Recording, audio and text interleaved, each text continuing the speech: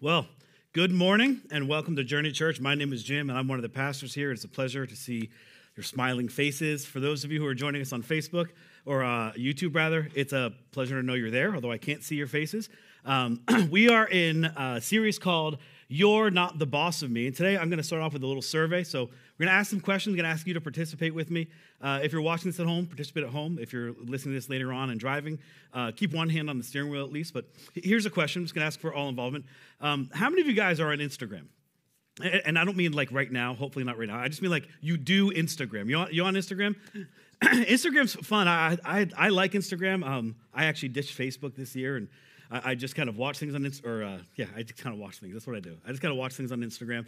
But Instagram's interesting to me. When you're on Instagram, you get to see a lot more about people's life than kind of read about it, and we're all kind of visual people.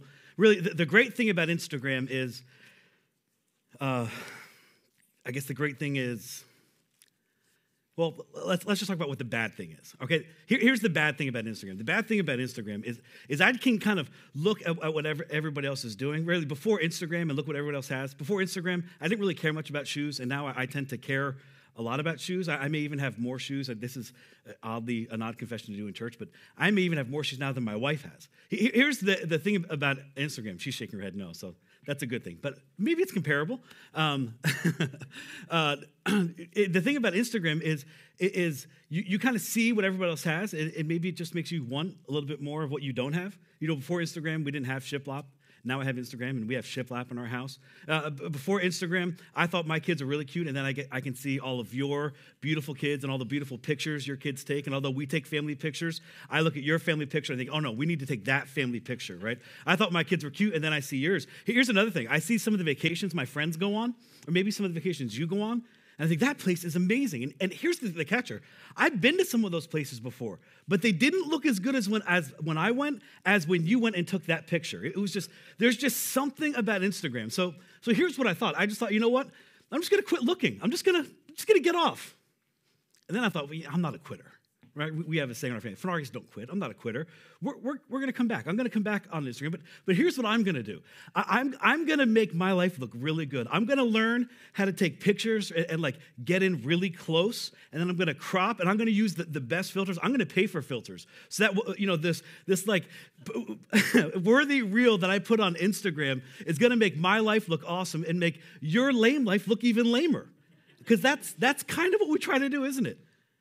This is what Instagram does. Really, the great thing about Instagram, and we all kind of need this from time to time, the great thing about Instagram is that it serves as a reminder that there's no win when it comes to comparison. Really, and you've heard me say this before, we've talked all about comparison. There really is no win when it comes to comparison. And this is what's taking us to our series. We are in part 3 of a series called You're Not the Boss of Me. And then the subtitle to this series is How to Control the emotions that fight for control. Really, the emotions that fight for control of your mouth, that fight for control, and even not of just your mouth, but that kind of fight for control of your life. Because we learned this in week 1, and we've been kind of going over this for every week, and this is where our series is taking us. This is what Jesus had to say about this. He says that... Don't you see that whatever enters the mouth, don't you see that whatever enters the mouth goes into the stomach and then out of your body? And he's saying this to his disciples, and I'm sure they're thinking, yeah, we see that. We see that a few times a day. That's kind of gross. Is this actually going to be in the Bible, Jesus? And he said, no. Now that I got your attention, don't you see that whatever goes into the body or goes into the mouth, rather, goes into the stomach and then out of the body? You see, these aren't the things you have to worry about. He then says this. He says, but the things that come out of a person's mouth, and they come out of your mouth because they're already in there. That what comes out of a person's mouth come from the heart. These are the things that defile them. The things that come out of a mouth, the things that fight for your control of you, the emotions that tend to get the better of you, that kind of creep up when you don't want them to creep up. These are the things that defile a person. And then he gets really specific, and he gives a list of what these things look like. And he says, here's the problem. The things that we're going to go over in a minute, he said, these are the things that are going to put you at odds with God, not what you eat. God isn't small. God isn't trivial. God isn't like that concerned about what you accidentally put into your mouth. Like, that's not what the kingdom of God is about. But to a society and a culture and a religion that was concerned about dietary laws, like, Jesus, what are you talking about? You got to understand, God isn't that small, because these things, they're not putting you at odds with God. He said the things that put you at odds with God are the things that put you at odds with people. And then he does this great comparison. He says, this, for out of the heart come evil thoughts. And he kind of compares the heart to the mind. That everything you do, that every kind of reaction you have to an emotion, that it began with a thought. And that what kind of the heart and the mind, they kind of work together. And that what comes out of them, that everything we've done, murder, adultery, sexual immorality, theft, false testimony, slander. And in another gospel, he gives the list goes even further, that all these things, it started with a thought. And then he said, these are the things that put you at odds with God, because these are the things that put you at odds with people. When you murder someone, clearly you're at odds with them. So why do we let these things control us? And most of us, we say, well, I don't, right? If I make a mistake, if I say something, if I have this outburst of anger, it's like, oh, no, I didn't mean to do that. I didn't mean to say that, right? I didn't mean to do these things. That's what we say. I didn't mean to say that. I didn't mean to do that. I'm not sure where that came from. And Jesus says, I know where it came from. It came out because it's already in. He said, so here's what you have to do. You have to learn to not let these things control you. You have to learn to take control over these emotions that fight for control of your heart, that ultimately fight for control of your mouth. Because whatever is in here is what comes out of here, and that's what we need to be cautious of. We talked about this a few weeks ago, and for parents, really for dads, this is really important. We talked about how we're so concerned as people with modifying our behavior. But if you're a parent, really, our job isn't to modify behavior. Our job is to modify the heart. Because the behavior, what we're doing, is just a reaction from what's already in here. And you might put a Band-Aid, you might be able to put a mask, literally, I know we put a mask on, but put a mask over your mouth and filter what comes out. You say, that's not solving the problem. To solve the problem, you got to get to the heart. Because out of the heart flow these things. And these are the things that put you at odds with God, because these are the things that put you at odds with people. And you can't be okay with God if you're not okay with the people around you. It just doesn't work. These are the people God loves and cares about. So we have to learn to deal with these issues. We have to learn to kind of cleanse our heart, to get rid of these creepy things that kind of poke up in our heart, that rear its ugly head, that cause us to do things that we don't like to do, that we don't want to do, that we would say, that's just totally out of character for me. But if it came out, it's because it's in. And this is where we're going this week. Last week, we talked about guilt. We said, guilt, you're not the boss of me. Shame, you're not the boss of me. This week, we're going to talk about another emotion. This is envy. Envy, it's a word we don't use often, right? We like to kind of tone it down, and we say jealousy. But I like envy. Envy just kind of sounds a little bit more sinister. And envy is that emotion in you, that thing in you that's never quite satisfied, is it? It's that thing in you that if you're completely honest, you don't really like about yourself, at least for me. You know, if confession's good for the soul, I'm going to confess to all of you here and all of you online. So if you don't feel this way, don't judge me too harshly. But my guess is most of us feel this way. There's this thing in me that I hate the most. And this thing in me that I hate the most is that every once in a while, somebody will do something wrong. Every once in a while, somebody will fail, somebody will trip up. And my first immediate reaction, this initial thing that kind of crops up in me, and maybe you feel the same way, is yes. Have you ever felt that way? And don't raise your hands, please. Don't raise your hands. I don't want to embarrass you. But maybe you feel the same way I do. Maybe it's a public figure or a celebrity. Maybe it's somebody in your private life. They'll do something and they'll trip up, or they'll make a mistake, or they'll make a bad deal or a bad decision. And something in you is just like, yes. See, that's like the ugliest part of me. It's the part of me that I wish wasn't there. And when I come to my senses, thankfully, I've matured enough that it only takes a few seconds to come to my senses. Hopefully for you, it's the same way. If you're sane, you kind of come to your senses. You're like, Jim, don't think that. That's terrible. That's awful. We should be happy for them. But every once in a while, it comes up. And every once in a while, it rears its head. And I don't like it. And my guess is you don't like it either. And here's the question for us. Can you imagine if that's the boss of you? Can you imagine if you let that thing run your life? It would destroy it, wouldn't it? It would destroy the things you value the most. It would destroy the relationships you value the most. It would destroy the people around you that you value the most. This is where we're going with envy. We're going to look at one of the wisest men who ever lived. He's known as the wisest person to live, really, aside from Jesus. His name's Solomon. You've probably heard of King Solomon. He was the son of King David. He was this amazing king who did these amazing things. He was super wealthy with all this land and all this possessions and beautiful houses and thousands of wives. I mean, he was like, when you think of like this ancient king, he's the pinnacle of an ancient king. Solomon, who had done all this stuff, he has some really wise things to say about envy. He says this: envy rots the bones. Envy rots the bones. I mean, that's like a really kind of graphic way of saying it. It rots. I mean, it kind of gets to the core of you, and it destroys you. Envy just kind of, when it gets in, it makes you unhappy, and it makes the people around you unhappy, because we're constantly kind of vying for something that we don't have. What's really interesting is we kind of live our lives like we're in competition with people that don't know that we're in competition with them. And we try, and we never get, and we try to consume more and do more and get more and work harder. But it never gets us anywhere. And it rots the bones. And for some of us, it gets even worse. For some of us, we can amass and we can gain and we can do more, and it makes us arrogant.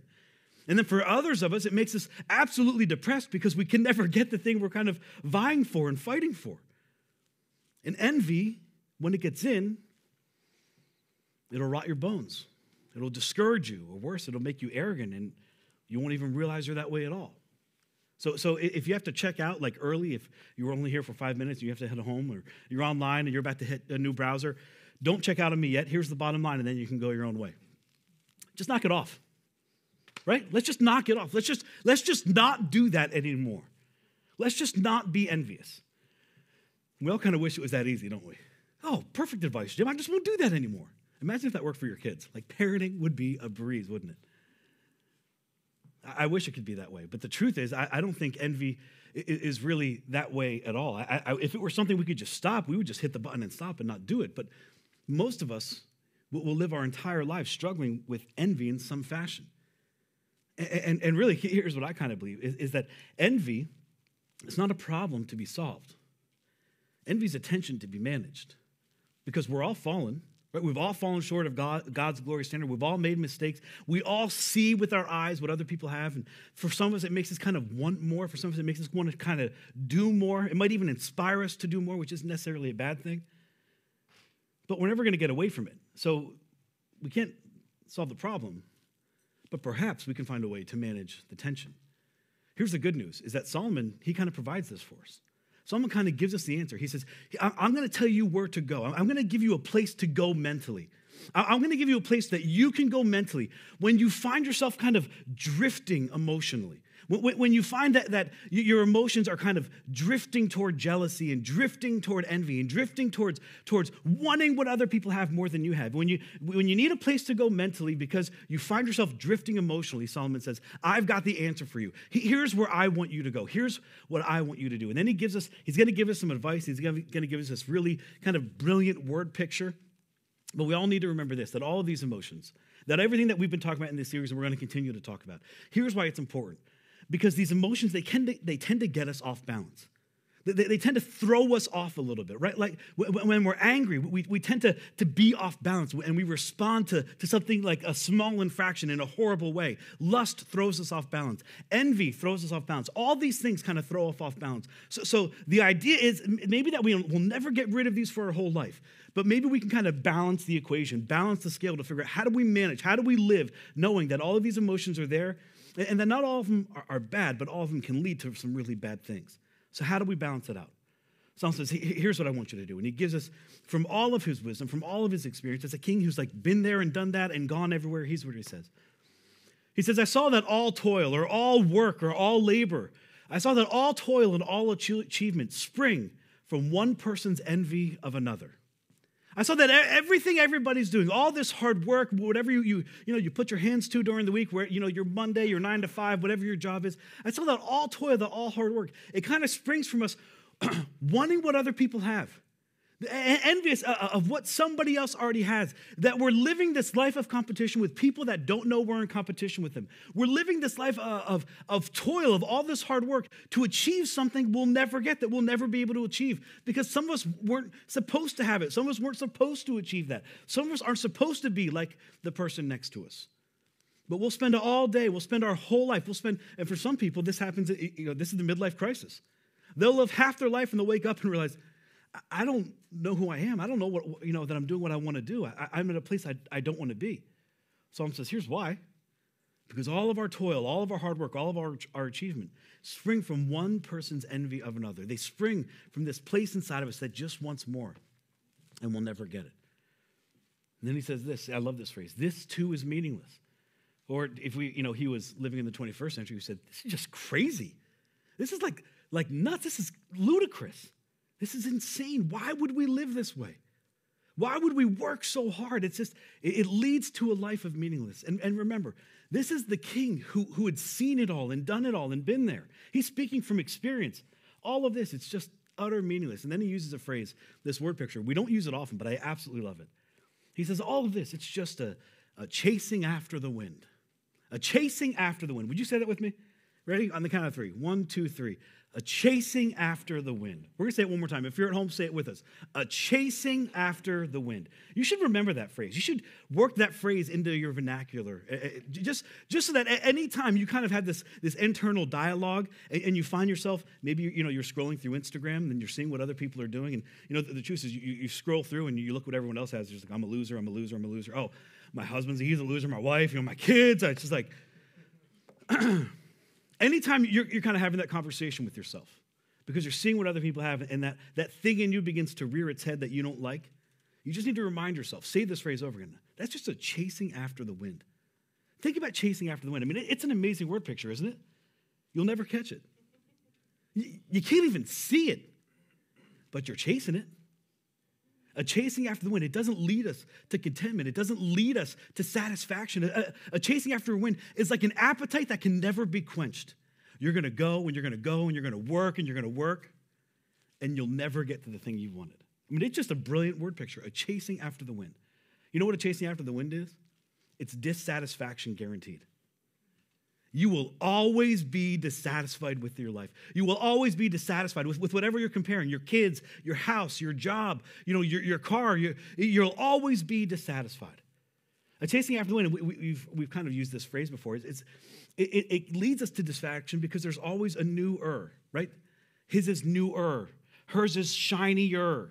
The house is bigger. The car is better. There's always another. There's always something else that we will never have. And we'll chase,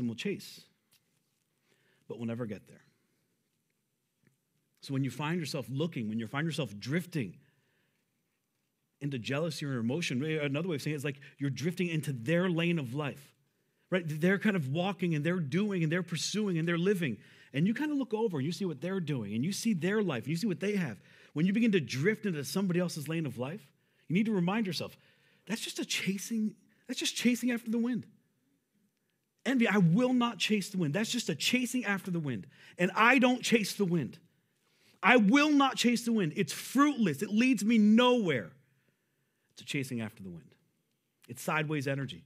It's a waste of my time. And really, what is our life but time? We only get a little bit amount of it. How much of your life are you going to waste chasing after what somebody else has or somebody else has done? It's a waste of time. Really, we could say it's a waste of our life. And if we continue to be envious and we continue to pursue what somebody else has or somebody else does or somebody else is doing, the longer you pursue and the longer you live with envy as your boss, do you know what happens? Your life becomes more and more meaningless. And no one wants that. No one wants to live a meaningless life. You wouldn't be here if you wanted your life to be meaningless. So how do we stop? How do we change course? Solomon, who accomplished more in his lifetime, gives us more advice.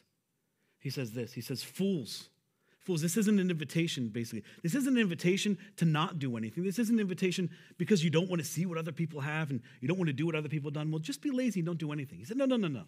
Fools, only a fool would fold their hands and ruin themselves. That's not what I want you to do. I don't want you to be lazy. I don't want you to be apathetic. I don't want you to be non-productive. I want you to do something. I want you to be inspired to do what God wants you to do. And then he brings in this extreme example that I love, that it might take some explaining, but here's what he says. He says, better is one handful with tranquility than 2 handfuls with toil and chasing after the wind. Better is one handful with tranquility. Better is to be satisfied with what you have, to be content with what you have and what you've earned and what you're doing, than to have 2 handfuls. And that second handful to be full of strife, to be full of grief, to be full of toil. He's like, that's just a chasing after the wind. And what's tranquility? It's a really fancy word for contentment, for satisfaction.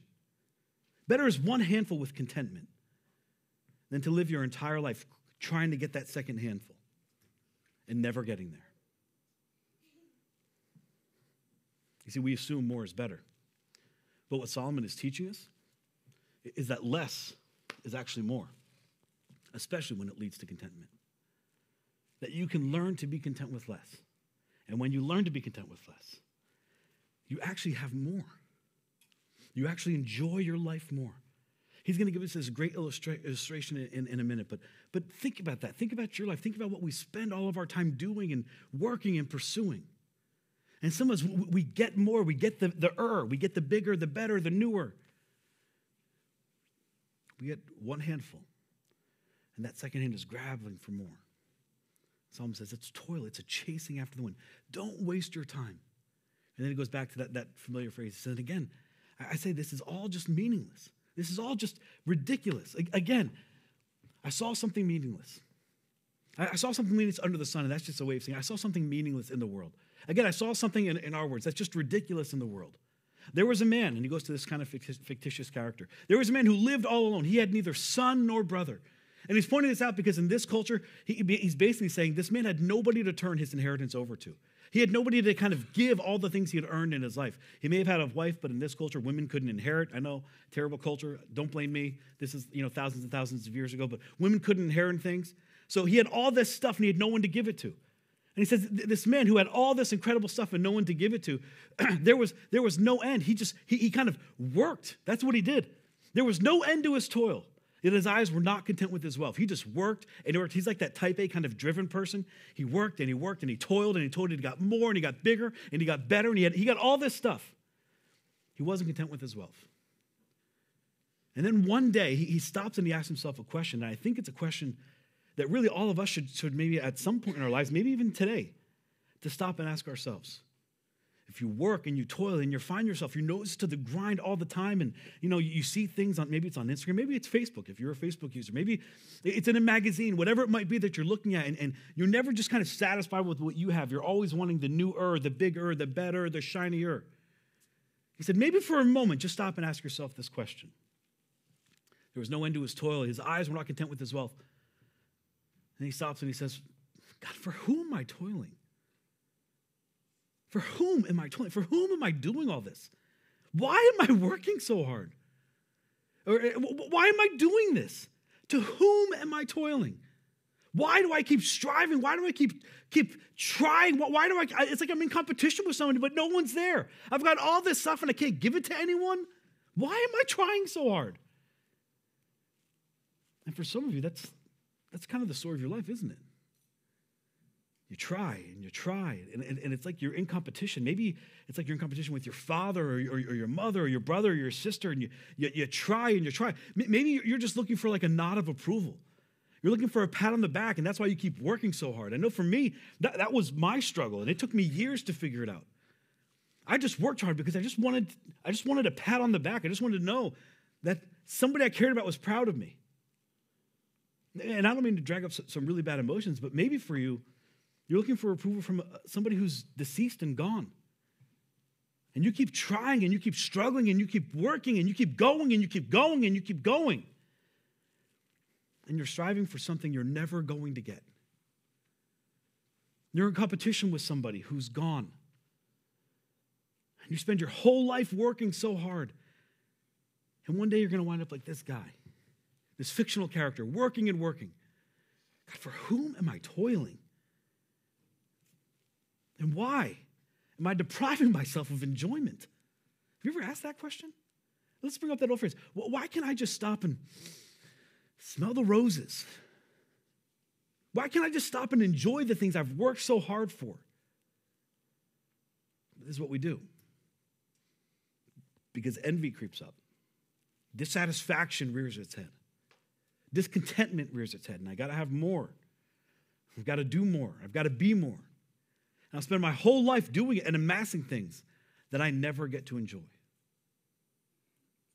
For whom are you toiling?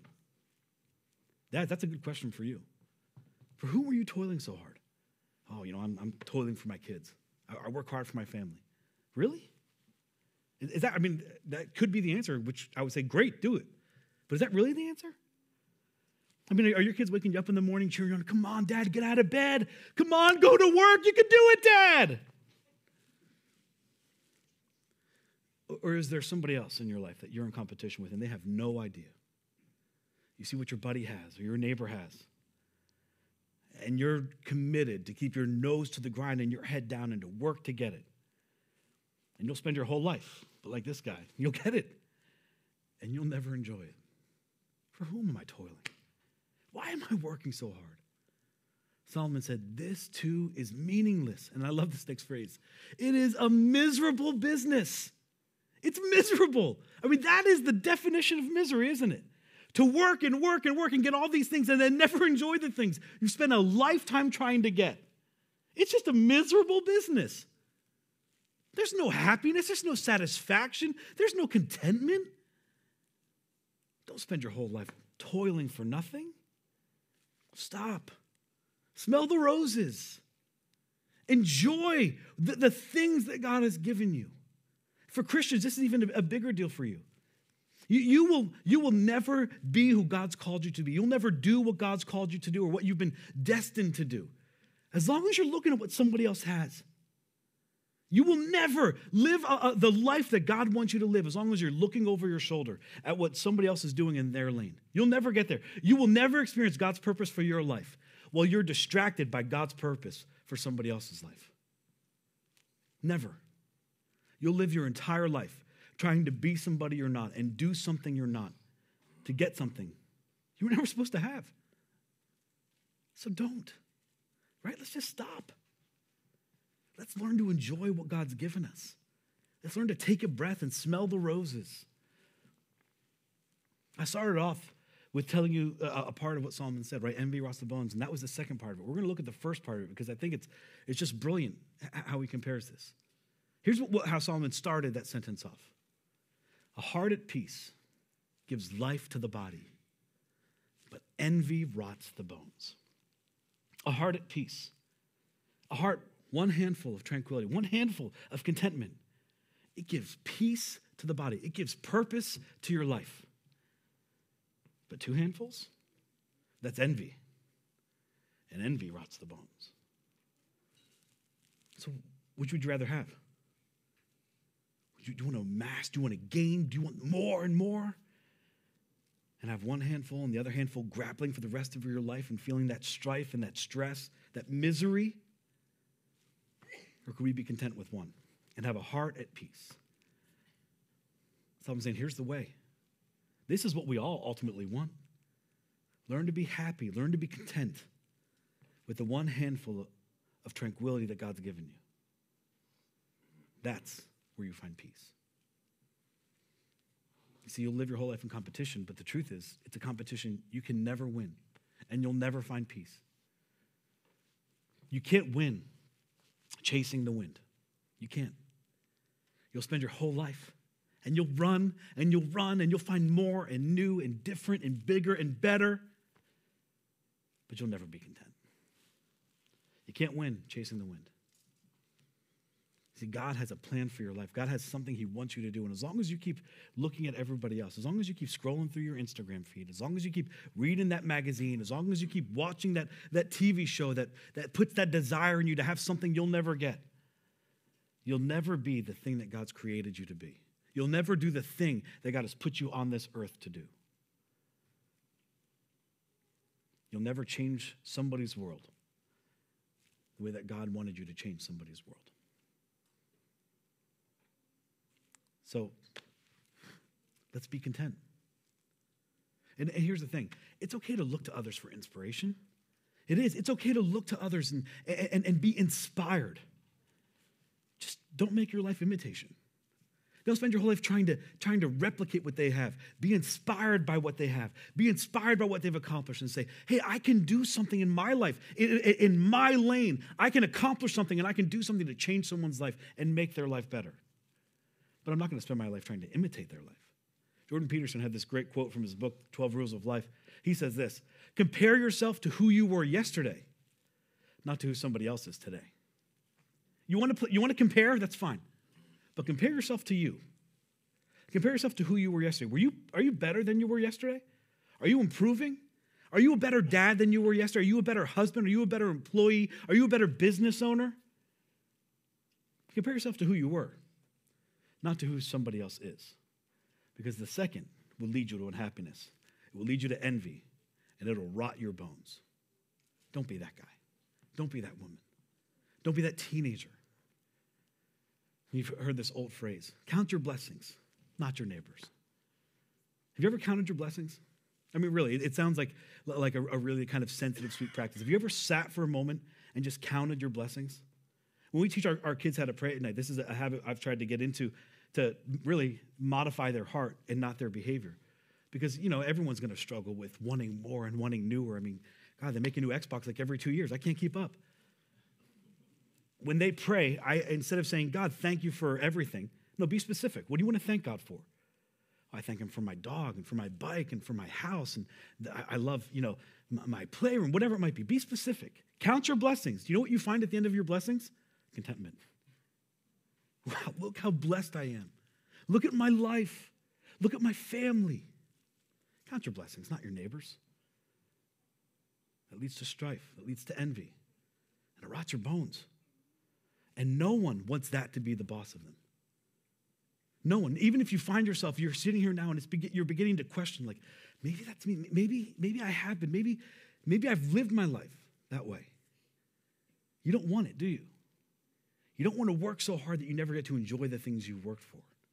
You don't want to try so hard. You miss out on your kids growing up or the way, and we say that all the time, my kids are so great. You ever spend any time with your kids? My wife's so beautiful. When's the last time you did something with your wife? My husband's amazing. When's the last time you did something with your husband? What if you just said for a moment, envy, you're not going to be the boss of me. I'm going to celebrate my children. I'm going to celebrate. When my husband comes home, I'm just going to celebrate him and all his accomplishments. When my wife comes home, I'm just going to celebrate her and how hard she works and how beautiful she is and how much of an amazing mom she is. What if you just celebrated the things that God's given you? What if you just enjoyed the things that he's put before you? Every time your mind drifts, every time your heart drifts to that uncomfortable, ugly spot of envy, what if you just said, hey, envy, you're not the boss of me. I'm not going to do that. I'm not going to live that way. I'm not going to compare. I'm not going to just compare myself always. Every time I get that feeling, I'm not going to compare. I'm going to stop and declare, envy, you're not the boss of me. I will not chase the wind. I want you to say that last night with me, will you? Ready? Even if you're at home, I want all of us to say it together. Ready? On the count of 3. Envy, you're not the boss of me. I will not chase the wind. Anytime you're tempted to compare, anytime you're tempted to want more because you saw what somebody else has in your feed, I want you to stop and I want you to say that. I want you to say it again with attitude. This time I will give you the count of 3. You ready? 1, 2, 3. Envy, you're not the boss of me. I will not chase the wind. I will not. I won't do it. I won't allow you to be my boss. I won't allow you to run my life. I won't do it. Don't compare yourself to what other people have. Don't compare yourself to one another. That's kind of what Jesus said, right? He gives us this amazing line at the end of his ministry. And this is kind of the implication. Don't compare yourself to one another. And then he gives us the instruction. Rather, love one another. Right? He said this to his disciples. Here's how everybody will know that you're my followers. Here's how the whole world will know that you're following me. Not by how you compare, not by how you work, by how you love one another and how you support one another and how you encourage one another and how you are there for one another. This was a command. If you're a Christian, guys, this is it. This is what we do. This is the one thing. Don't spend your life toiling. Don't spend your life working in vain. Some would say, guys, that's just meaningless. Enjoy your one handful of tranquility. Be content with what God has. See, this is a question I have to ask, and we'll close with this, and this is where everyone gets uncomfortable and wishes they could leave early. My hope is either today, right now, or maybe on your way home, maybe later tonight, you get an answer to this question, because I think you need to have it. And the question is simply this. Is envy the boss of your life? Is envy the boss of life? Maybe in an arena, maybe in a relationship. Is envy the boss of your life? You just want what they have all the time? Maybe it's in a different arena. Maybe it's at work. Maybe it's at home. Maybe it's with your family. Is envy the boss of your life? Why are you toiling? Why are you working so hard? You need to have an answer to that. And if you find that it is somebody else, take that name out. Take that name out. Put your name in there. No. I'm just going to do whatever God's asked me to do. I'll work hard. I'll try my best. I'll be satisfied at the end of the night. I'll be able to put my head on the pillow and say, nope, I can sleep easy at night. I can be peaceful because I've done what God's asked me to do. I can go home at the end of my shift knowing I am satisfied because I've tried my best. But I'm not going to allow envy to be the boss of me. You see, if envy is the boss, it will never lead you to the life you want. Unlike envy, Jesus leads us to a better life. Unlike envy, Jesus makes our life better. So don't follow envy. Follow Jesus. Let me pray for you. Heavenly Father, Lord, I thank you so much for, God, this incredible teaching, for the wise words of Solomon. God, that it's so easy for us, especially now, God, because it seems like it's all around. It's on magazines. It's on our news feeds, God. It's in movies and TV shows. God, it's so easy to fall into the comparison trap and just compare and compare. And God, to create that desire of more. And God, more for no reason, but just to have more. Lord, and for so many of us that fall into that trap, God, we find ourselves just like Solomon said. We have these things, but there's just no satisfaction. There's stress, and there's worry, and there's toil. God, I pray that you would give us the wisdom to see that in our lives. That if we are, God, living a life with two handfuls, God, and there's just stress and toil, that you would help us this morning to see that is just a chasing after the wind. That will never lead to satisfaction. It will never lead to the life you want for us. And then I'd pray you'd give us the wisdom to change that. To stop comparing to others. God, if we're going to compare to who we were yesterday. And let that be the motivation to be better today. But God, don't let us live a life. Help us to not live a life, God, that is so full of envy that we never find satisfaction, that we never find contentment, that we never for a moment just stop and smell the roses. I thank you for your incredible words, Lord. And I pray that this would help us keep envy in check and not be the boss of us. In Jesus' name I pray.